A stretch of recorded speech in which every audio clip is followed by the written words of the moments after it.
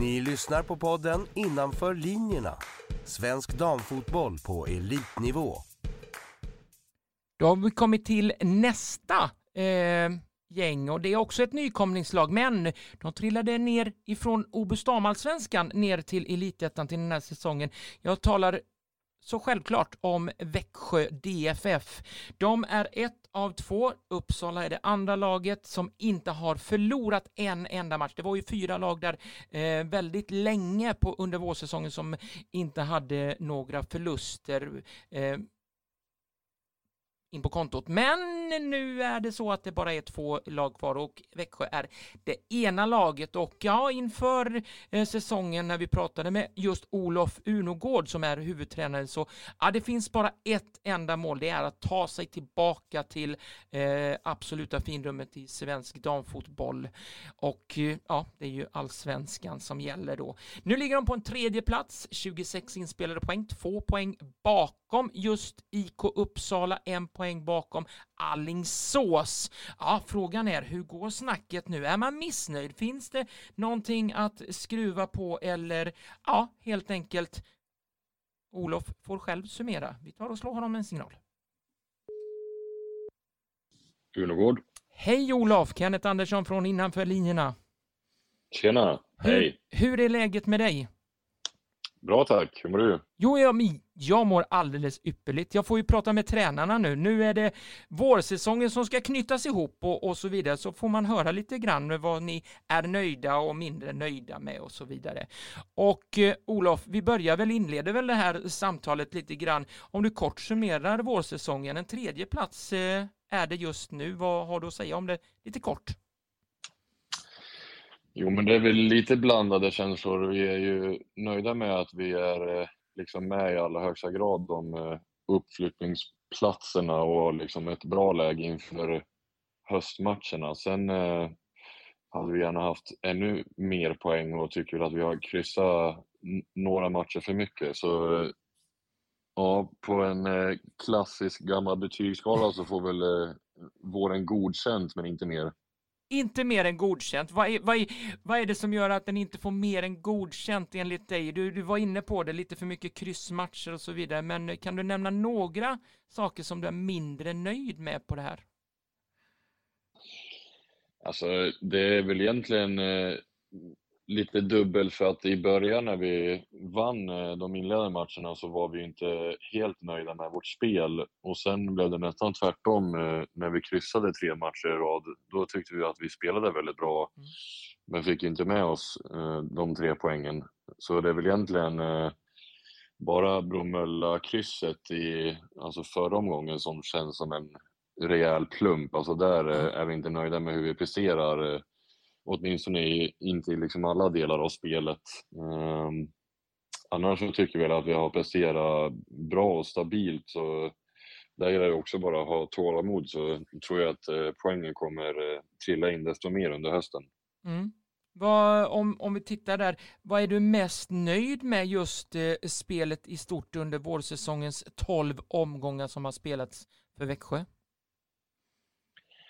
Ja, men nu när vi har fått igång målskyttet så är det glädjande att se att vi gör mål på många olika sätt och sprider även målskyttet på flera olika spelare. Så vi har väl en kvartett som har gjort de mesta målen, men det är liksom en bra spridning på det ändå, och sättet vi gör mål på. Men sen det som konsekvent har varit väldigt bra är vårt försvarsspel. Vi pressar mest intensivt i hela ligan om man tittar på liksom statistiken av det, och det tycker jag liksom ger oss en väldigt stor dominans under matcherna, där vi ofta har ett väldigt stort bollinnehav och får föra matcherna precis som vi vill. Så det liksom lägger grunden för att vi kan ha ett bra anfallsspel i många matcher också.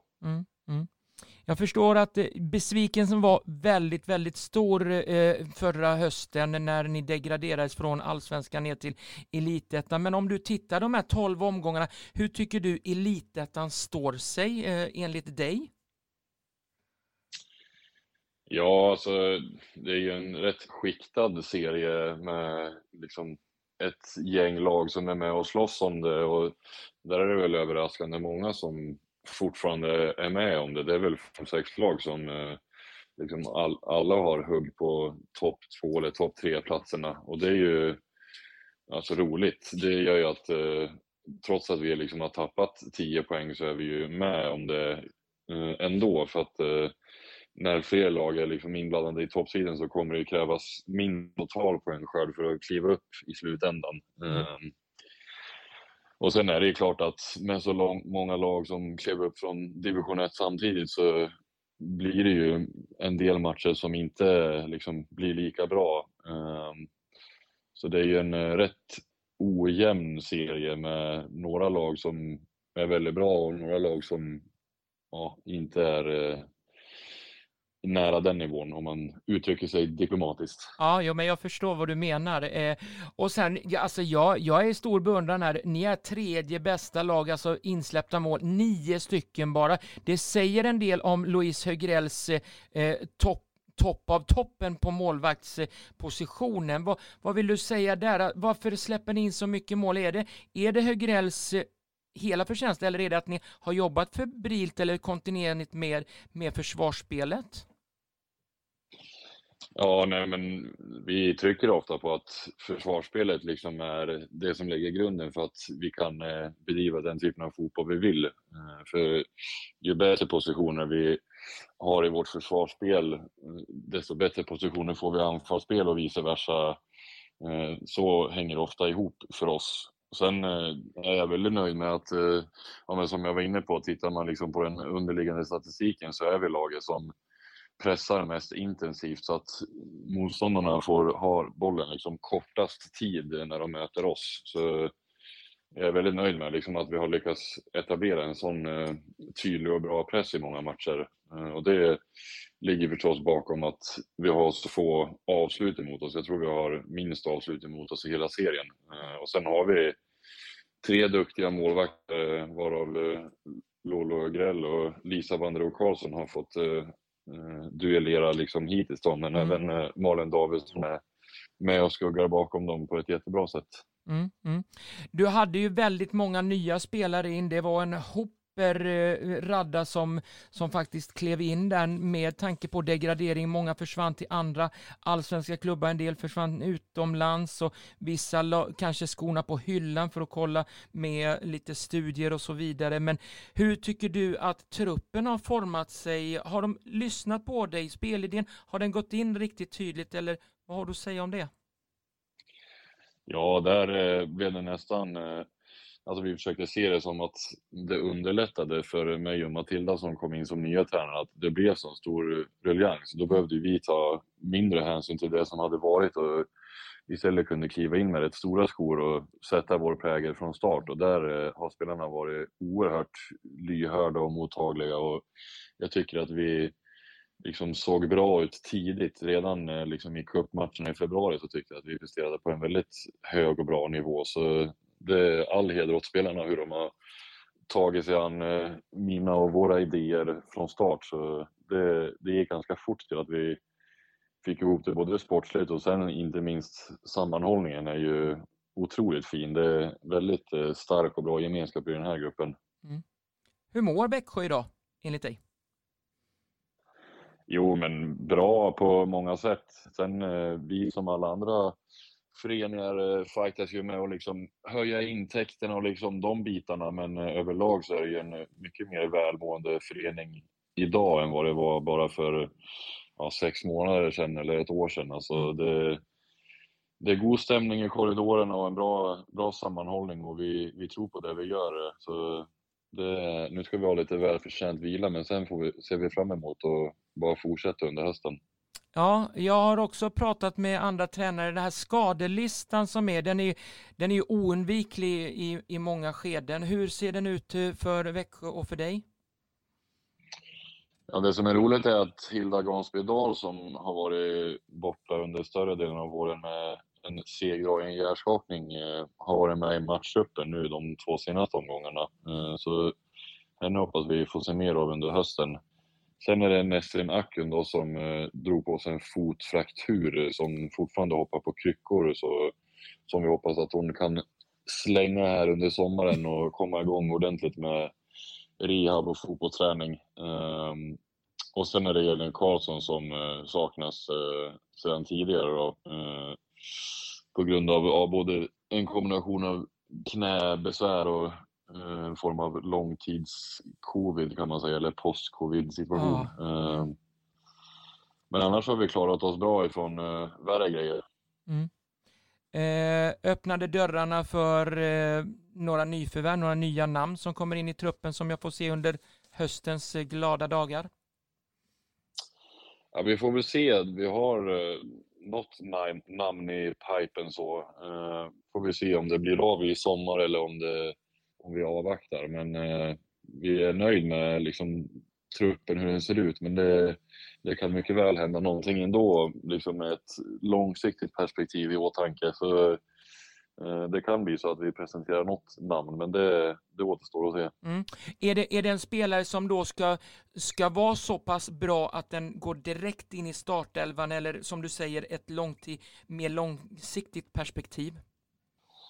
Nej, precis. Det senare i så fall då, utan det är nog inte en spelare som kliver rätt in i en startelva, utan snarare någon som känns väldigt spännande att få jobba med på sikt. Så det är snarare den kategorin än någon som kliver rätt in i elvan i så fall.